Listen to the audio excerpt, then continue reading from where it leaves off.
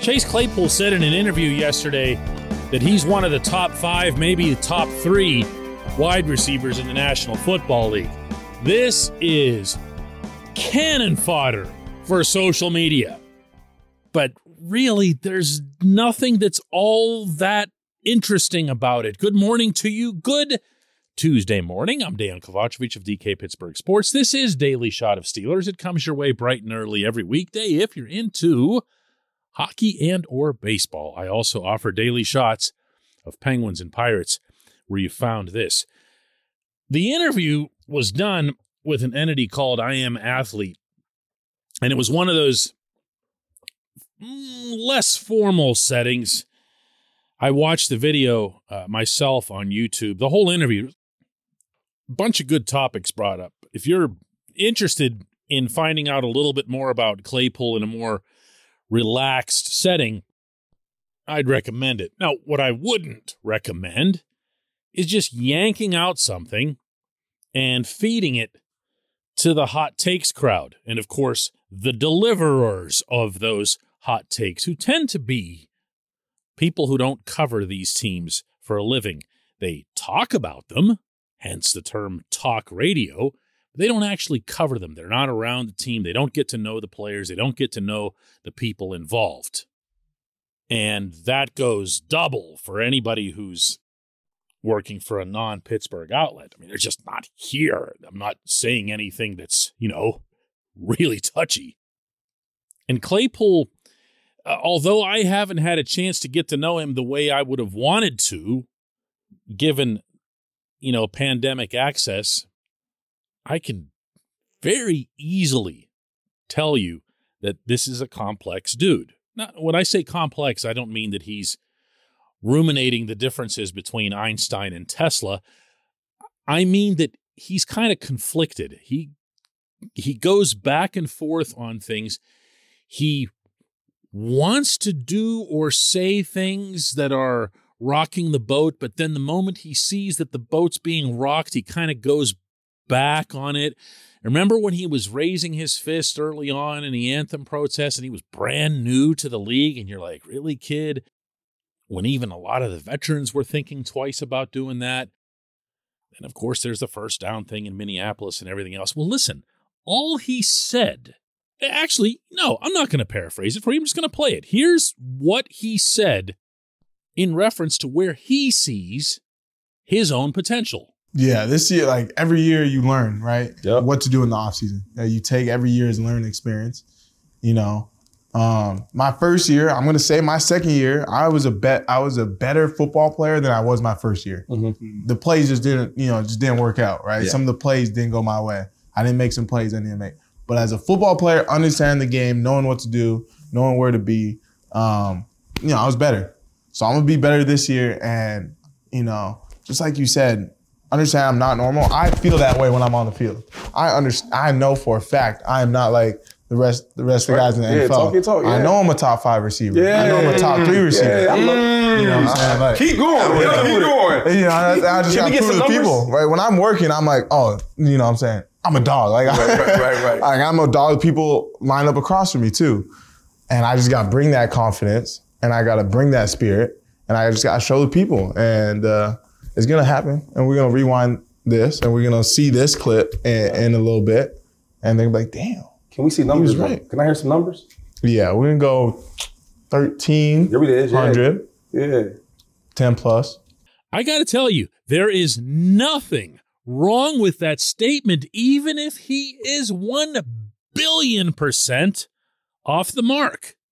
There's nothing wrong with him saying it. Now, if Omar Khan were to say it, you'd be wondering a little bit about his football evaluation skills.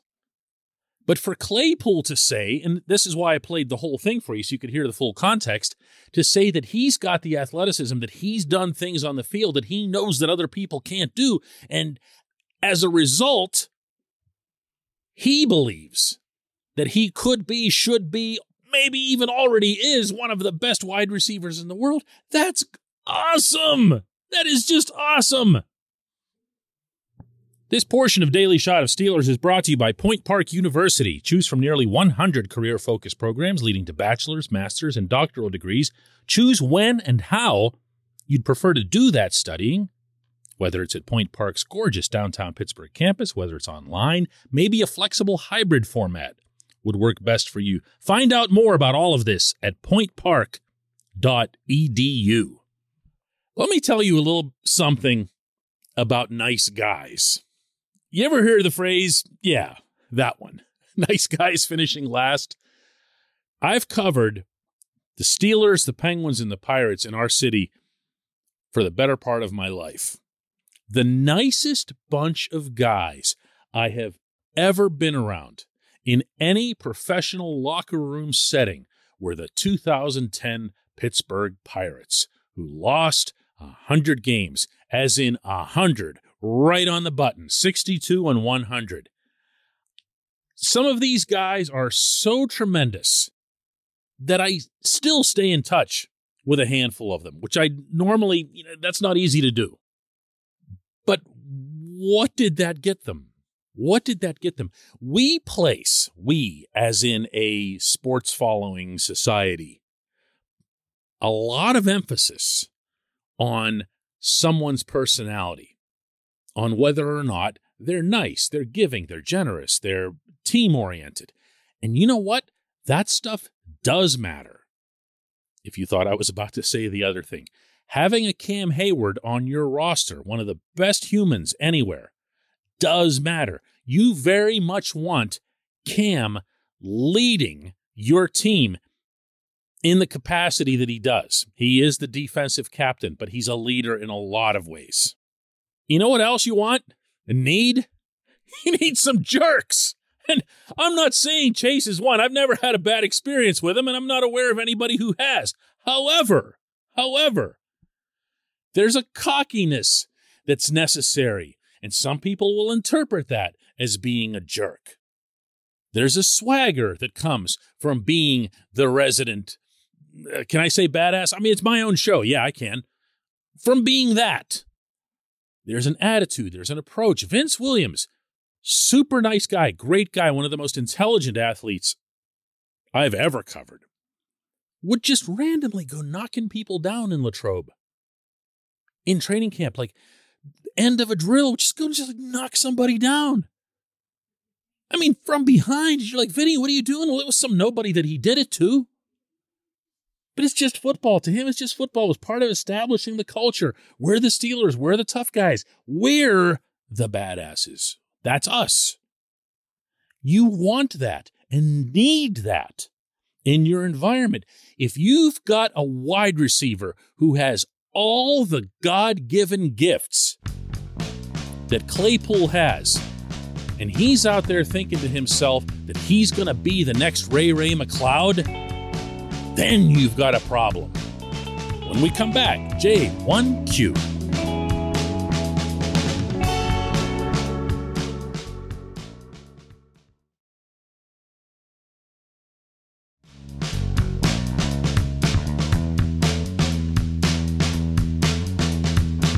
This portion of Daily Shot of Steelers is brought to you by our friends at Mike's Beer Bar. They're located directly across Federal Street from PNC Park. They are the one, the only, the premier destination in Pittsburgh for craft beer. More than 500 craft beers available, more than 350 of those local, and more than 80 of those on tap. Mike's can't be topped, not for beer, not for the awesome kitchen and menu that's available, and not for all the special events that are going on there. Check them out online at mikesbeerbar.com. Mike's Beer Bar, right across Federal Street from PNC Park. And today's J1Q comes from Perry, who asks, if Chase Claypool is in the slot, isn't Kenny Pickett the better quarterback for him because of his accuracy, and also maybe Mason Rudolph? I would take Kenny over Mason because of his upside and his overall playmaking ability, but if Claypool is the slot wide receiver, he needs an accurate QB. First off, Perry, Claypool has lined up a lot in the slot in OTAs and minicamp. He's confirmed that. He's talked about it. He's expressed no issue with it. This was the subject of yesterday's show, which is why you're bringing it up, I presume. And you're right that any targets on the inside or across the middle had better be accurate, because guess what? If they aren't, you're chasing the other team in the wrong direction. But if you're asking me, as I think you are, if you would base your choice of quarterback even partly on where Claypool lines up, no. So I'll start with that. Absolutely not. It's the most important position in the sport, and it most definitely wouldn't be the dog getting wagged by the tail. What you really need out of a quarterback in this setting, this broader setting, is somebody who can understand and recognize the advantages of having Claypool move all across your offense, and to be able to pick that apart when defenses don't recognize where he is or what he's about to do. Now, I'm not going to pick one quarterback over another for that. I'm not going to pretend to be an expert on Mitch Trubisky until I see him on a regular daily basis with my own eyes. It's not the same watching video. Besides, I'd really like to give him his own chance, a bit of a fresh start from my own perspective, for whatever little that's worth. And the other thing you brought up is the accuracy thing, and you're throwing Mitch like way down at the bottom of the accuracy pile. So I'm going to be honest with you. When I read your question, my first thought was this is someone who just doesn't like Trubisky and would rather see anybody else, ideally Pickett, be the guy. But if that's not the case, and you're looking at pure accuracy here, and you're picking Mason over Trubisky, I don't even know how to respond to that. I mean, Mason's been confounding, I think, through the better part of the NFL snaps that he's gotten when it comes to touch. He throws too hard when he needs to go soft. He throws too soft when he needs to go hard. And especially when you're throwing across the middle, when your receiver or your tight end is going laterally, you'd better put the right touch on the ball or you're going to get them killed. I'm not ready to discount Trubisky from being able to do that, particularly not after seeing him look like he was handling the offense fairly effortlessly throughout OTAs and minicamp. I appreciate the question. I appreciate everyone listening to Daily Shot of Steelers. We'll do another one of these tomorrow. And maybe for the first time in a while, we won't talk about Claypool, right?